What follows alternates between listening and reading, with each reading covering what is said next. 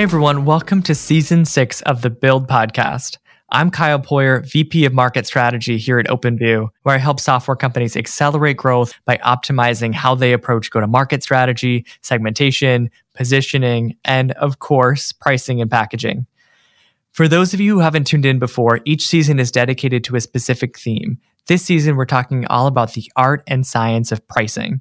I've seen firsthand that pricing is an extremely powerful yet overlooked growth lever. Companies that change pricing consistently grow faster than their peers who don't, according to benchmarking data from 400 plus companies. But how do you know when to change pricing and how to go about it without upsetting your existing customers? This season, we have a killer lineup of experts who can help. They'll share their pricing experience from well-known companies like SurveyMonkey, Pluralsight, SendGrid, and Envision, just to name a few. We also want to make this season interactive. Please send us your burning pricing questions by tweeting at OpenViewVenture. Now on with the show. On this episode of Build, I sat down with Blake Bartlett, a partner at OpenView and host of Season 5 of the podcast. We caught up about what he learned about product-led growth from his season and how product-led companies approach pricing as part of their growth strategy. Blake, you've just finished hosting Season 5 of the Build podcast, which was all about product-led growth. I wanted to flip things around and have you back on as a guest for Season 6, which focuses on SaaS pricing. So first of all, welcome back to the pod. How does it feel to be on the other side? Yeah, it's good to be here. It's a little strange to be on the other side. I would say on the one hand, there's much less prep that I have to do. I'm not the one that's coming up with all the questions, but on the other hand, I'm the entertainment. So hopefully I'm entertaining. I have no doubts about that. And, listeners know who you are, but for those just tuning in, could you share more about your background and what you do at OpenView? Yeah, so I've been a VC for the last 12 years. I've gotten to work with some really great companies during that time, companies like Expensify, Calendly, Glassdoor, Wayfair, and many others. Been here at OpenView since 2013, so going on 6 years now. And in addition to investing here at OpenView, which is certainly what I spend a lot of my time doing, figuring out which is the next company we're going to invest in, working closely with them after we make the investment. But outside of that, I spend a lot of time with you, Kyle, on product-led growth and really kind of across the firm. It's a big initiative for us, and it's something that we're really trying to push forward. Why did you decide to spend the entire season on product-led growth? Why are you so bullish about that trend? Yeah, I think that we see it as the sort of continuation of and the evolution of really go-to-market in SaaS today. I think we started back, sort of in a prior era where all SaaS was sold through a traditional sales model, probably field-based sales. We're talking, 1980s, 1990s, early 2000s. Everybody was out in the field carrying a bag, carrying a quota, and it was more of a heavy lift sort of sale. We saw that sort of in the late 90s, early 2000s shift towards more of an inside sales model, which certainly delabored and sort of made it more efficient to get high velocity sales going. But it still was traditionally a sales driven or marketing driven model. I think that we're now starting to enter into an era when the products can sell themselves and where we think about product led growth as being a go-to-market strategy where the product itself and product usage is what's driving user acquisition, user conversion, and expansion. And so I think there's a ton of power in it. And if you can get it right, we sort of see it as the potential to drive a full delaboring of the go-to-market efforts that are involved in a SaaS company. Yeah, I guess from my perspective, what's really interesting about that is that by delaboring the sales and marketing process, you can both scale extremely quickly because it's not about hiring new people in order to fuel growth, but then you can also do so extremely efficiently. And I know you had on guests of Season 5 that have been profitable and bootstrap companies. But, after recording Season 5 and all of the amazing guests, what are some of the things you learned about product-led growth that you didn't know before?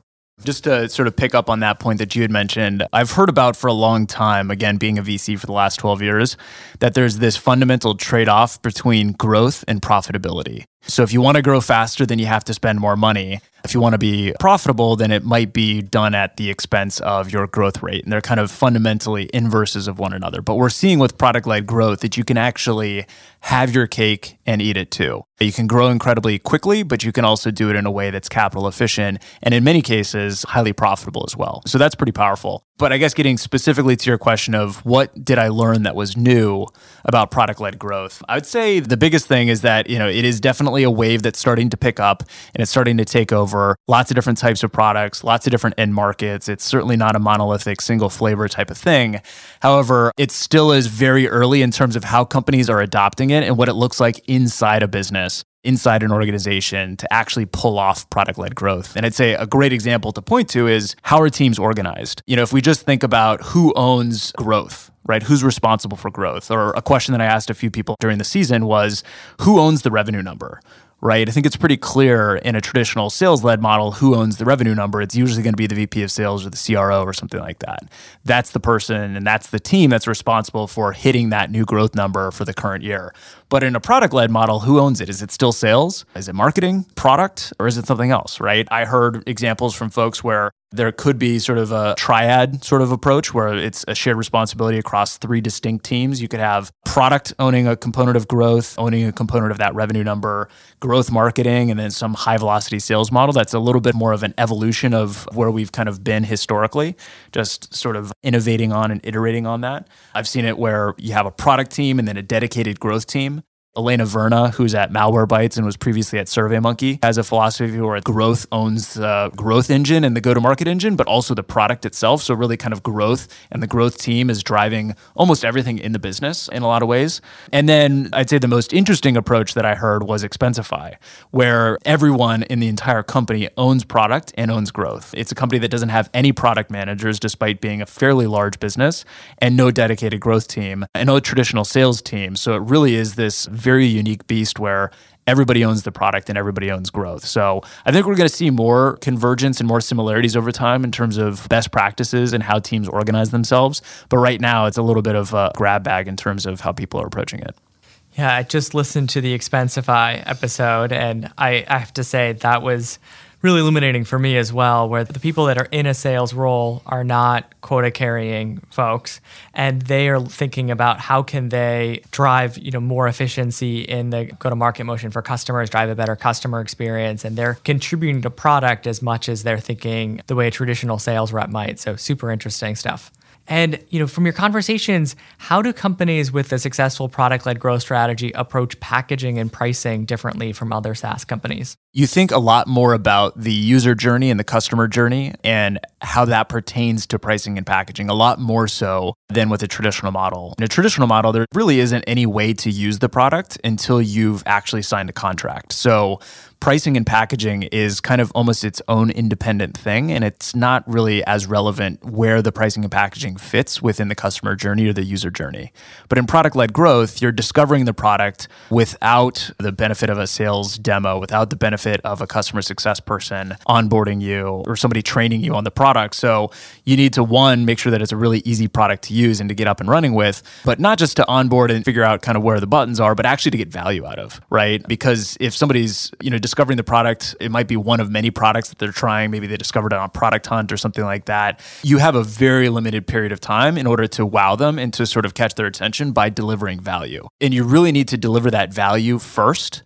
And then later on, after you've delivered the value, after you've gotten them hooked on your product, then you ask for payment, right? And figuring out where do you place that paywall and what's the right relationship between value that's been delivered, but then also incremental value that can be unlocked through paying. And that's the biggest question, is really where do you place the paywall? And when you think about those acquisition strategies, you've really got 2 main options at the end of the day, right? Either a free trial model where people can use the product as much as they want, and then there's some sort of time limit to that usage, or the freemium model where they have, maybe it's a limited version of the product that they can use for free as long as they want. You had some guests on like Calendly, Expensify, or Trello that are really great examples of freemium in SaaS. When do you see freemium as a good business strategy? I think it's best suited for situations where you are focused on the user and where you can deliver meaningful value to the end user, even if their team members aren't using the product yet, or if their entire department hasn't adopted the product. So specifically, I think that is best suited for pain points and problem statements where there is fairly acute, but also consistent pain experienced by the end user. And I think a great example for this is actually Calendly, right? Where that acute pain, the annoyance of going back and forth to find a time to meet somebody or to have a call, everybody experiences that pain the same, right? Everybody hates that back and forth that happens in order to find a time. And it's also experienced acutely at the time that you're trying to schedule something.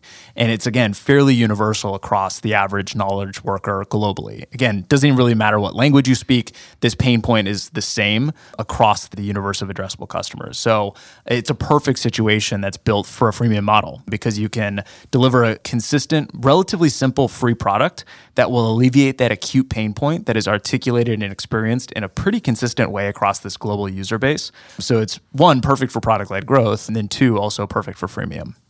It's interesting you bring up Calendly. I'm a Calendly user myself. I use the free version because you get so much value out of the free version. I probably will upgrade at some point, but I have not hit that point yet. And I guess that brings up a classic challenge of any freemium business is that they're really in a difficult position with pricing. They want to make the free version as good as possible to draw people in and give them an amazing experience, but they can't make it too good. Otherwise, they won't be able to monetize their users. What's the right balance from your perspective? Let's keep using the Expensify example. So we'll get into Expensify. At the highest level, I think that the two ways that you could approach this, and I've seen different companies approach it different ways, is either one, you could have a really good product that when you upgrade, it's supercharged and it's made that much better and it solves new problems and new pain points for you. So original pain point solved and then new stuff unlocked when you pay for the product. Versus how can we effectively, limit the product functionality in order to compel people to want to upgrade. While that makes sense on paper, a lot of times you're basically delivering a subpar product that doesn't really add that much value, doesn't really solve any particular problems, and you have to pay in order to unlock the promised value. I think that's a pretty bad value prop versus the supercharged and already good product sort of approach. So if we look at that through the lens of Calendly, the basic free version of the product is the product that you and I would use to schedule a simple 30-minute coffee or 30-minute call or meeting or something like that. That's what you get for free. Now, if there's something else that has to happen around that scheduling event, say I'm a sales rep and I want to log all of those events and all of that stuff automatically into Salesforce. That's an integration that you would pay for. If I also am going to be sharing my screen with you and I want to spin up very easily and very elegantly a GoToMeeting or a JoinMe or a Zoom or whatever my conference screen share solution is, I can automatically have that appended to the invite that gets sent to both of us after the booking event has taken place, and so on and so forth. So you see that Calendly does this perfectly. It solves that core pain point of basic scheduling, and it will solve that pain point for you for as long as you're a user. But if you want additional supercharged functionality, put more of your workflow on autopilot, then you can pay for the product as well. And both of those are pretty great value props. Yeah, so thinking about it in terms of the sophistication of the user and their specific use case for that product, what I think Expensify as well from your conversation was super interesting in that they have multiple routes to upgrade people from their freemium product. They've got, a better version of freemium for an individual where, it's a paid version with smart scanning, or if you want to start sending your expense reports to an administrator and build in more administrative capabilities and workflow rules, that's a natural point when people might upgrade. So they have a good individual product, but then there's also triggers to drive people to pay more. I want to switch gears a bit. I know pricing and packaging is a topic that you're passionate about. When would you say you caught the pricing bug and realized the importance of pricing in SaaS? Well, if I'm being honest, I caught the pricing bug when I met you. But you also helped me to realize the power of the pricing bug and the pricing and packaging lever. I didn't plant that question, by the way. And I started to see it everywhere after that. And so, I'd say on Expensify, as you were talking about, when we were first doing the analysis to consider an investment in the business, this was, 4 or 5 years ago at this point, we saw a few instances in the history of the company where they had made relatively small and relatively subtle pricing and packaging changes. Back to that point that I was making before, exactly where the paywall is placed.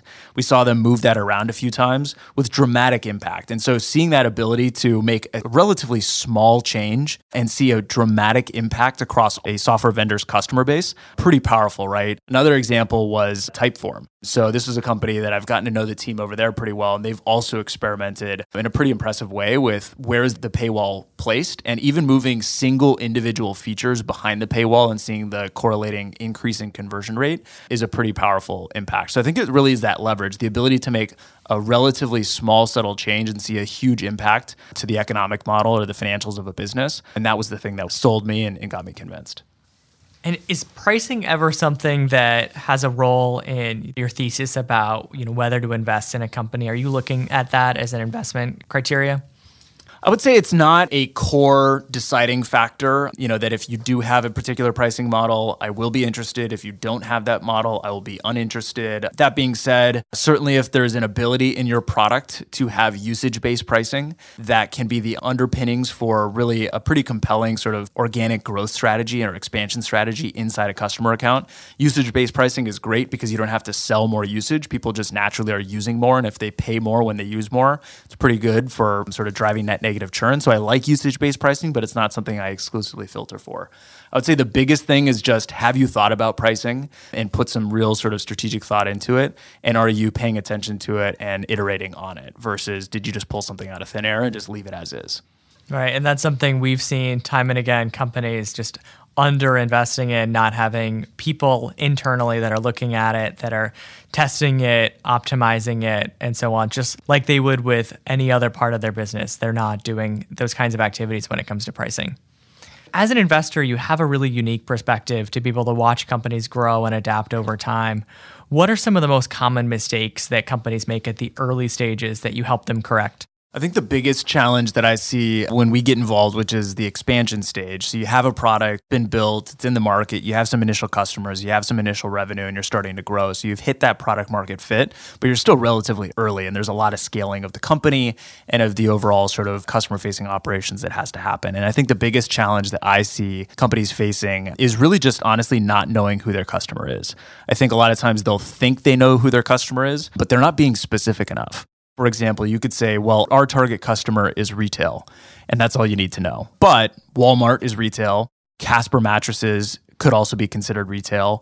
And then the corner bodega, here in Boston could also be considered retail and everything in between. But the way that Walmart buys versus the way the corner bodega buys is going to be completely different. So you really need to get much more specific about what segment of that universe are you selling to, what size customer, and then even more specifically from there, what are the specific pain points that you're alleviating for that target customer? And how is that unique from, how somebody else that's broadly in the retail category might be experiencing the pain? And just getting really specific about your users and about their pain, and then leaning into that for your go-to-market efforts. I think that's the biggest thing. When you look at companies that have adjusted pricing and packaging over time, what kind of impact can those changes have on a company's growth? Yeah, I think a really great example to point to here, there certainly are plenty that I alluded to in the past of, someone like Expensify making a relatively small change in their pricing and packaging or the placement of the paywall and seeing dramatic overnight impact there. But I'd also point to an example with one of our portfolio companies, Logical. So Logical is a legal tech business serving the e-discovery use case. And about 2 years ago, the company layered in on top of their existing subscription-based pricing model an ability for customers to pay-as-you-go as well, which was really an ability for them to sell to customers the way that customers wanted to buy. Customers weren't always prepared to or even have an estimation of what they would need for an annual e-discovery budget. All they knew is they had an immediate pain point, an immediate case, or an immediate litigation that needed to be addressed today. And if you could sell them a solution that would address that immediate hair-on-fire issue today and then make them successful with it, then you would have the opportunity to win the next case or the next litigation thereafter and get to a point where they standardize on your product and then are ready eventually for a subscription model. And so having this way of not a single monolithic pricing model that might actually alienate some customers because they're not ready to buy in that way, but really listening to your customer and selling in the way that they want to buy can unlock this huge opportunity. And that's a business for Logical that's gone from, zero to tens of millions of dollars of revenue in a short period of time, really not by changing the product, just by changing the way that customers are able to engage with the product and selling to them in the way that folks want to buy. Yeah, I think Logical is a really great example. And we actually will have Andy, the founder and CEO, on as a guest later this season to tell more about that story. And what would you say are your top 3 pieces of advice for SaaS founders when it comes to packaging and pricing? So the first one is pay attention to it. Don't make it an afterthought. So put some thought into it as a starting point. And then another point would be something that comes back to the pricing survey that you've conducted for our audience in the past, and then what you and I have talked about on stage at events before, which is this amazing fact that so many people don't do any pricing research or any pricing testing. When it's this powerful growth lever that can really have tremendous impact in your business, you're A/B testing and sort of doing user research for everything else inside your business, from your marketing messaging to the features that you're going to sort of release in order to offer value to your users, everything else down to the subject line of an email that your sales rep might send and what has a better open rate and conversion rate, but you're not testing your pricing. Something's off here, right? And so pay attention to it, do some research on it, and then continue to iterate on the testing of it over time, because there's always room to improve. And then lastly, just deeply understanding the value. Again, back to that, especially in product-led growth, understanding where that aha moment happens in the customer's journey and placing the paywall strategically right after that aha moment as opposed to right before that aha moment will have a dramatic effect to your conversion and ultimate ability to monetize. But the only way that you can get there is, again, back to the idea of research and testing. Yeah, I think those are all great pieces of advice. One final question for you. What's one SaaS company that you admire from a pricing and packaging standpoint?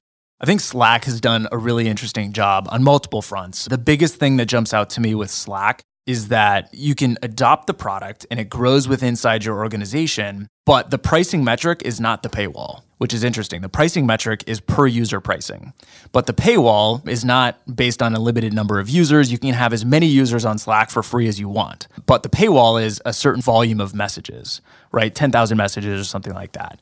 And so the ability to grow virally and gain sort of full penetration into an entire organization, an entire team, but still being able to leverage a per seat pricing model and find an interesting way to get there through packaging and through placing that paywall based on usage and based on the aha moment that I'd said before. I think Slack's done just a really elegant job with that. Yeah, charging based on usage, but also based on users. Great example. Well, Blake, thanks again for joining us this first episode of Season 6. Thanks for having me, Kyle. Thanks for tuning in to the Build Podcast. Make sure you subscribe to our podcast on iTunes, Spotify, or anywhere you listen to podcasts, and give us a 5-star rating while you're at it. Outside of podcasts, we produce content daily on OpenView Labs. You can also follow us on Twitter at OpenView Venture and subscribe to our newsletter that's sent out to over 100,000 SaaS operators every Saturday morning by going to openviewpartners.com/newsletter. Until next time.